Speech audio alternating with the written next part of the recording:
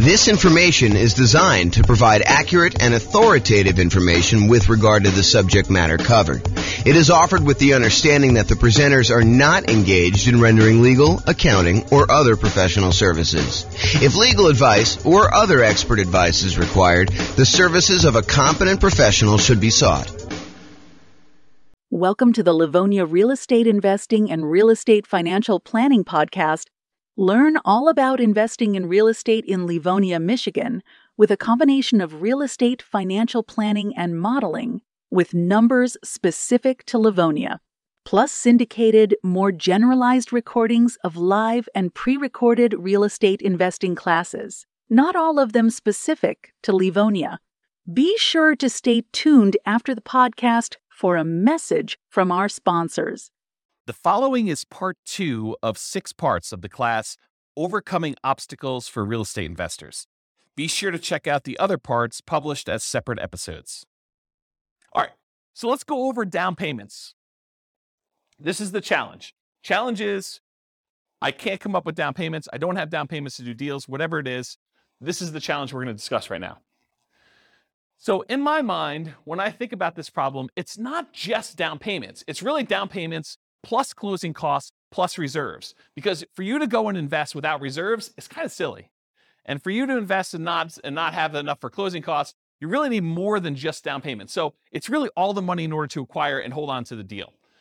So if you were thinking, hey, I don't have enough money for reserves, consider this list to be the same list that you would use for reserves.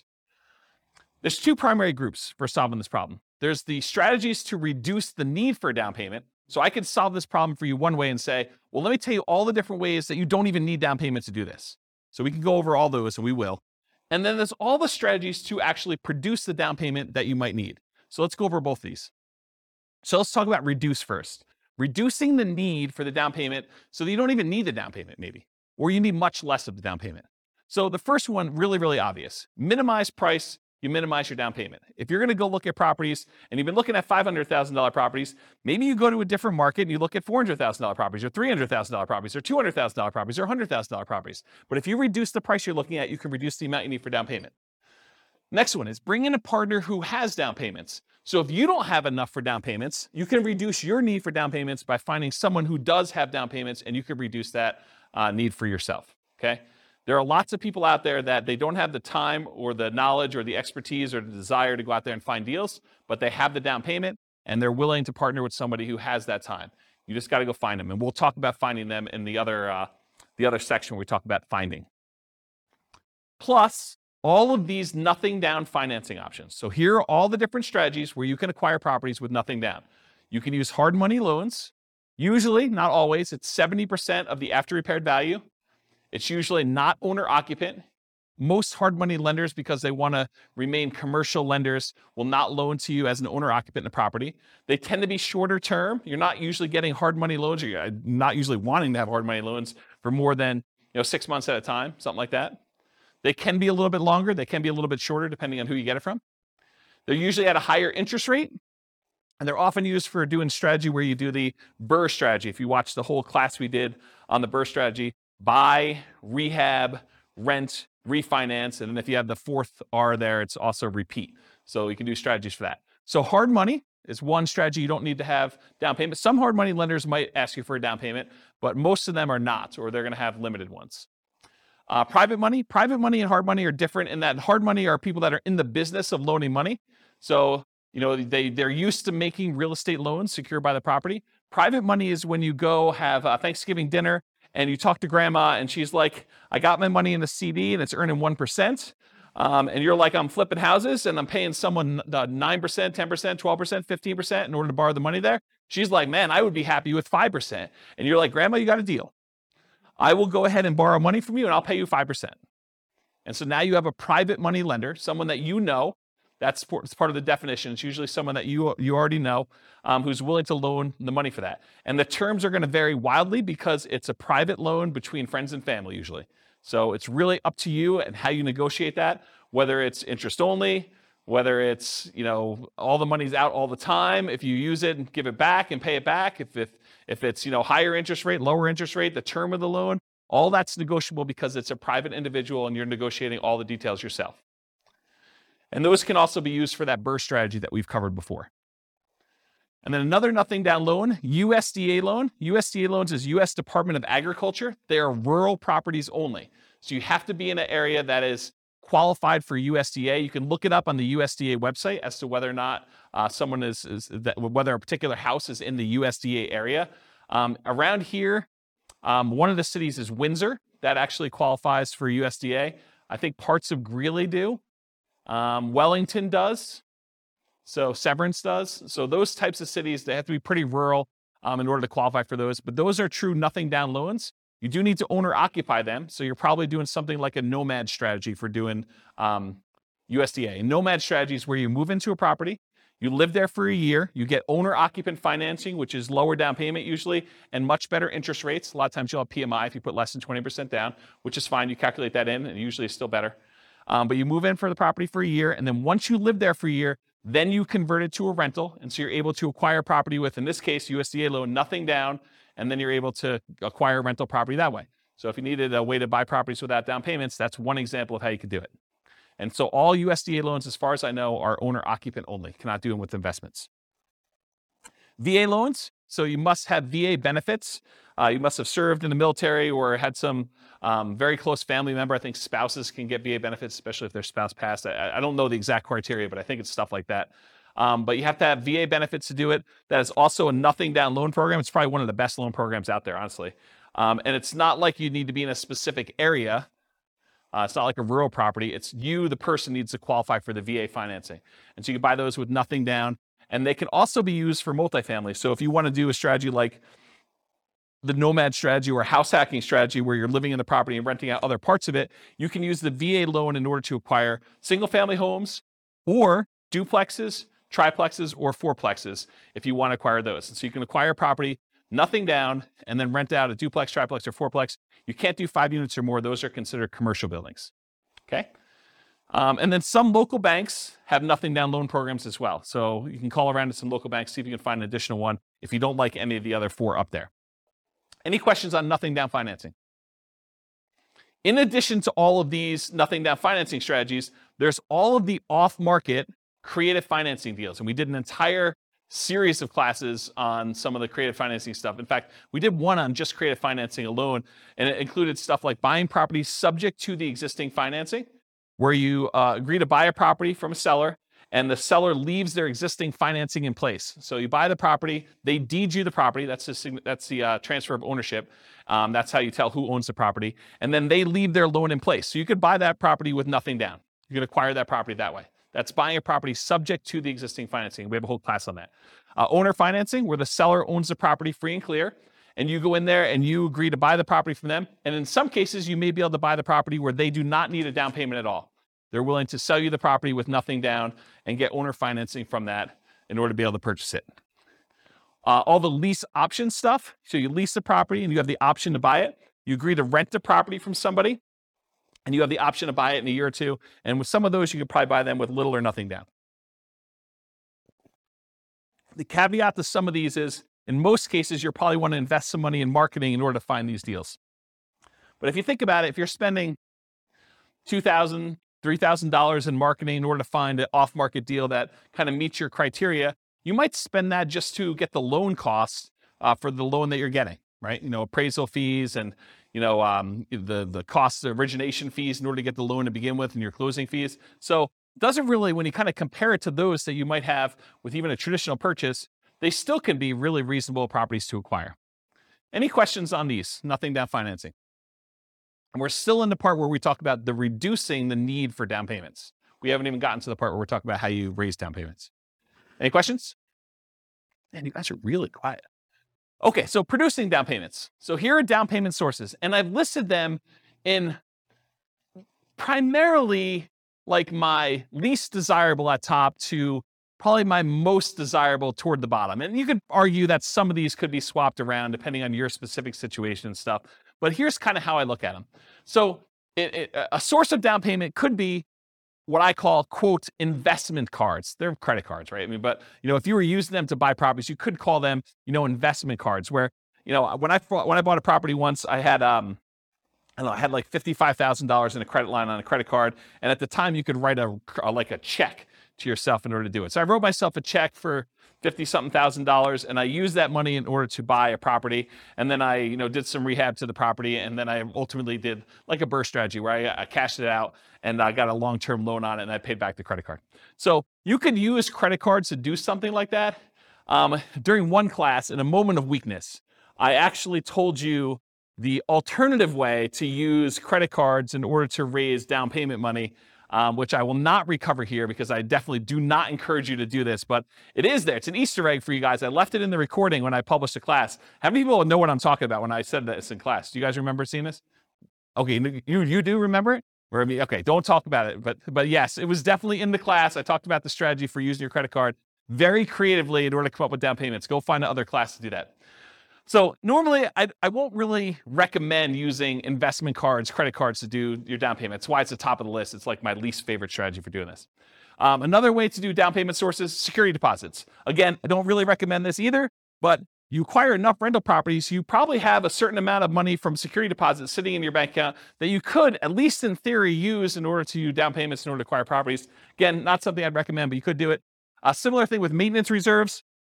If you're keeping 6 months or 12 months worth of reserves per property in the account, and you've got just sort of sitting there, some people may be tempted if the right deal came around to say, look, I'm going to temporarily go really lean on my reserves and use part of these in order to go fund the purchase of a down payment on a new property in order to acquire it because the deal's so good and I don't otherwise have the down payment. And then I'm very aggressively going to replace those maintenance reserves with money. And if things really, really got bad, I do have extra source of reserves somewhere else. Maybe it's a credit card or maybe it's a line of credit, or maybe it's a HELOC or something like that. So you could do something like that. So maintenance reserves is another one.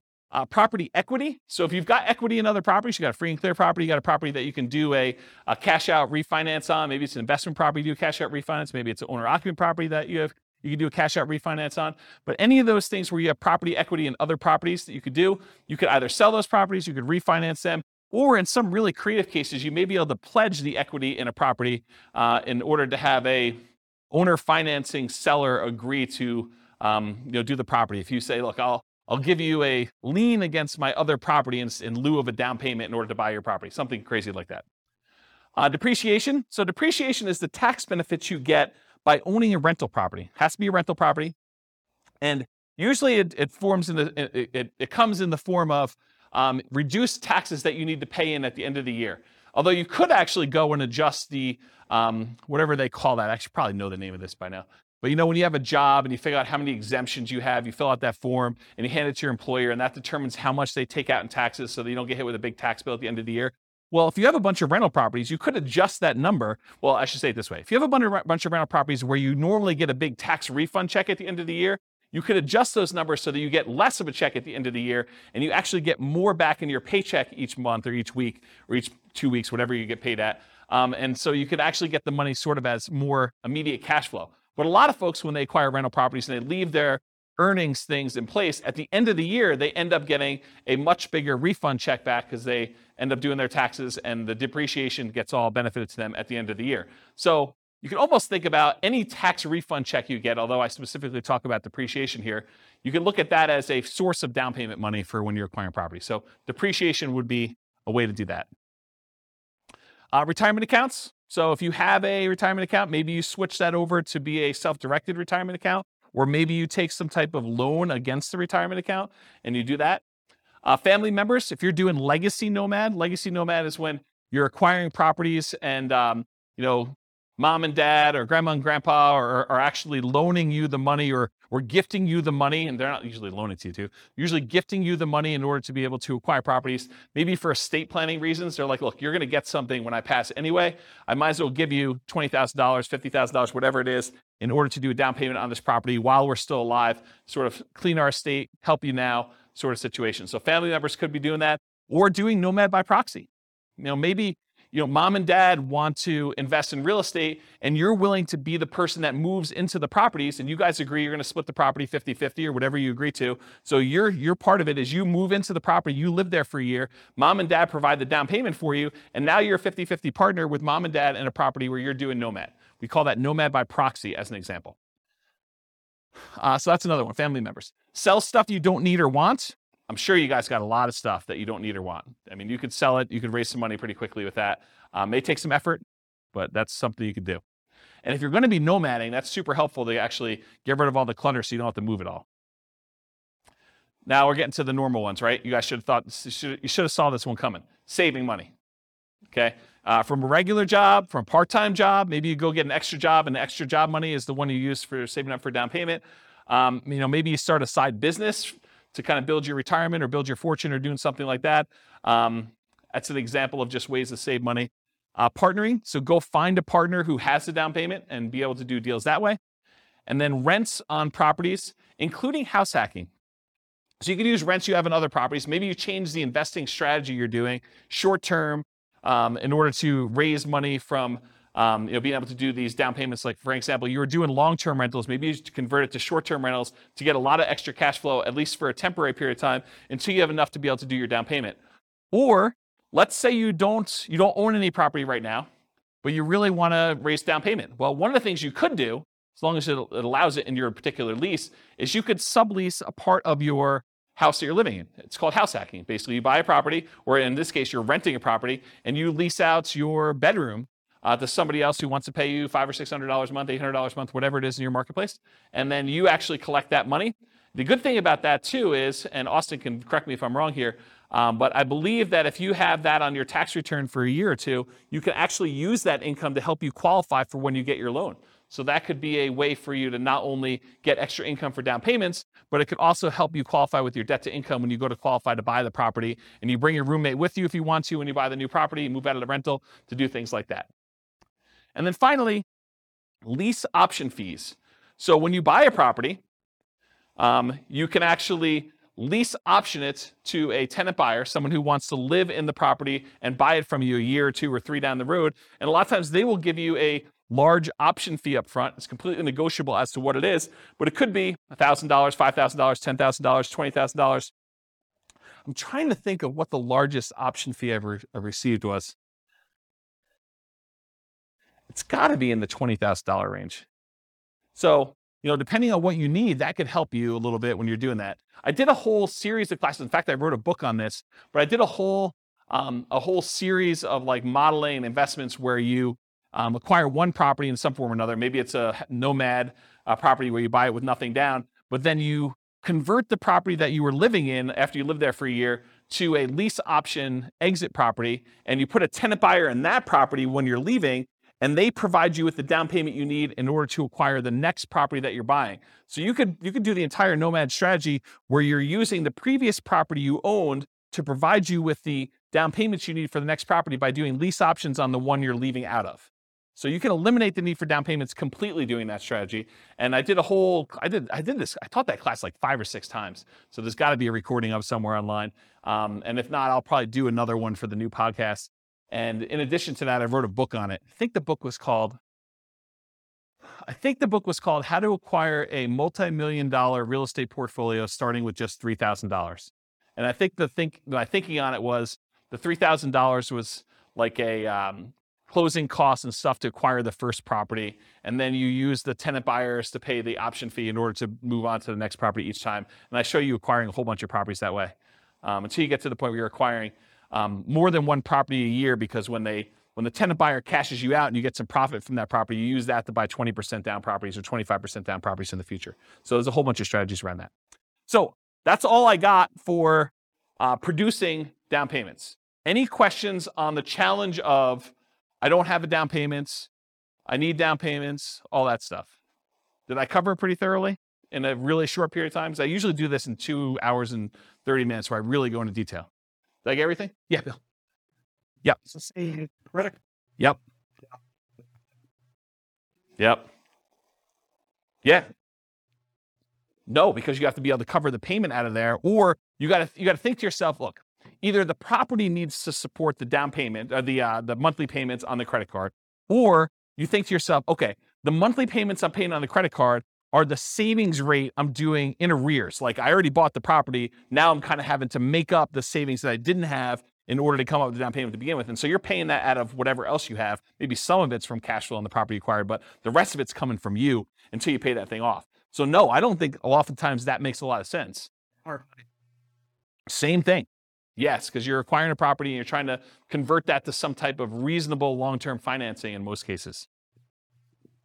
No, the security deposit one is, most of the time you never have to come up with the security deposit unless they leave the property in bad condition and then you keep it anyway, right? And then you got to come up with the repair money instead. But the security deposit, when you get another tenant in, they give you another security deposit. You usually have a period of time, 30 days, 60 days, whatever it is in your marketplace, in order to have to give that other security deposit back. So you get the new one in, you're sort of replacing it. It's an accounting entry more than anything else. So that one is a little bit different than the hard money and the investment credit cards sort of things. Yes. Okay, so what she's talking about is, what she's talking about is if you are a licensed real estate agent, that is required. You must keep it in a separate trust account to do that. If you are not licensed as a real estate agent, you do not need to keep it in a trust account. It's not a bad idea, but you do not need to. It's not required by law. Yeah. But as a licensed real estate agent, you absolutely are. Are you licensed? Yep. If you are licensed, regardless of whether you do property management, you must do the escrow account. Yeah, including security deposits. Even if it's just for your own property and you only got one, you have to keep it in an escrow account. Yeah. Any questions? All right, cool. A lot of these require you to already have that.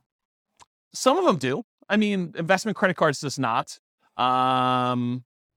Retirement account does not. Family members does not. Sell stuff does not. Saving does not. Partnering does not. Lease option fees do not. I mean, you can use lease option fees when you're buying the property that you're moving into. You could go advertise to find a tenant buyer up front and say, look, pick any property from the MLS. You're going to need to come up with the down payment, but I'll sign for the loan and we will apply that towards your purchase. Right? You could do that. It's a much more unusual person to find, but we're not looking for trying to do this a million times, right? This is like jumpstart it, and I don't have the down payment to get started. I could do that type of marketing until I find that one person, and in the meantime, I'll look at all these other strategies at the same time. Remember the wall example? This is like, let's solve it, okay? So yeah, I'd say half of them do, right? About that. I mean, maybe I'm off by one or two, but it's not that many. You can count them up and tell me if I'm off, but right? It's sort of like thing. Yeah. All right, cool. Any other questions on this? Is that helpful? That's solve your problem. No? No?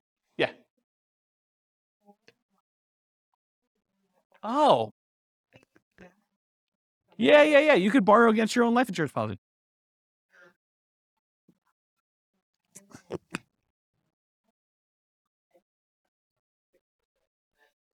Yeah, that's a good one. I forgot about that. If I remember to listen to... Yeah. I should have known that too. I've got a client who does that. Yeah, I probably should have listed that on my list. If I ever listen to my own recording, or for some reason somebody was willing to email me to remind me to do that, that'd be great. And I will definitely add that to my list because that's when it should be on there. Yeah, that's awesome. Thanks.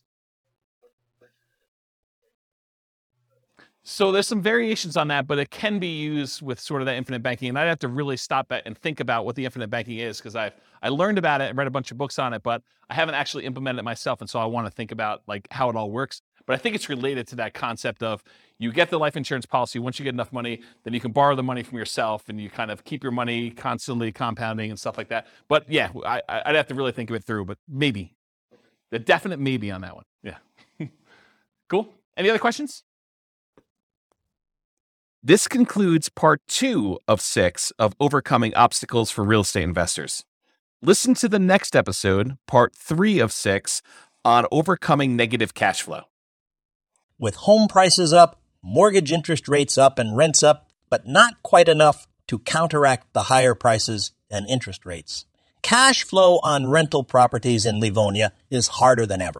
Book a call with the Real Estate Financial Planner to apply our proprietary 88 strategies to improve cash flow on your rentals. See the show notes for a link to schedule your call and improve your cash flow today. If you're a real estate agent, lender, or professional in Livonia that wants to help our real estate investor listeners, consider reaching out to learn about collaboration opportunities with this podcast.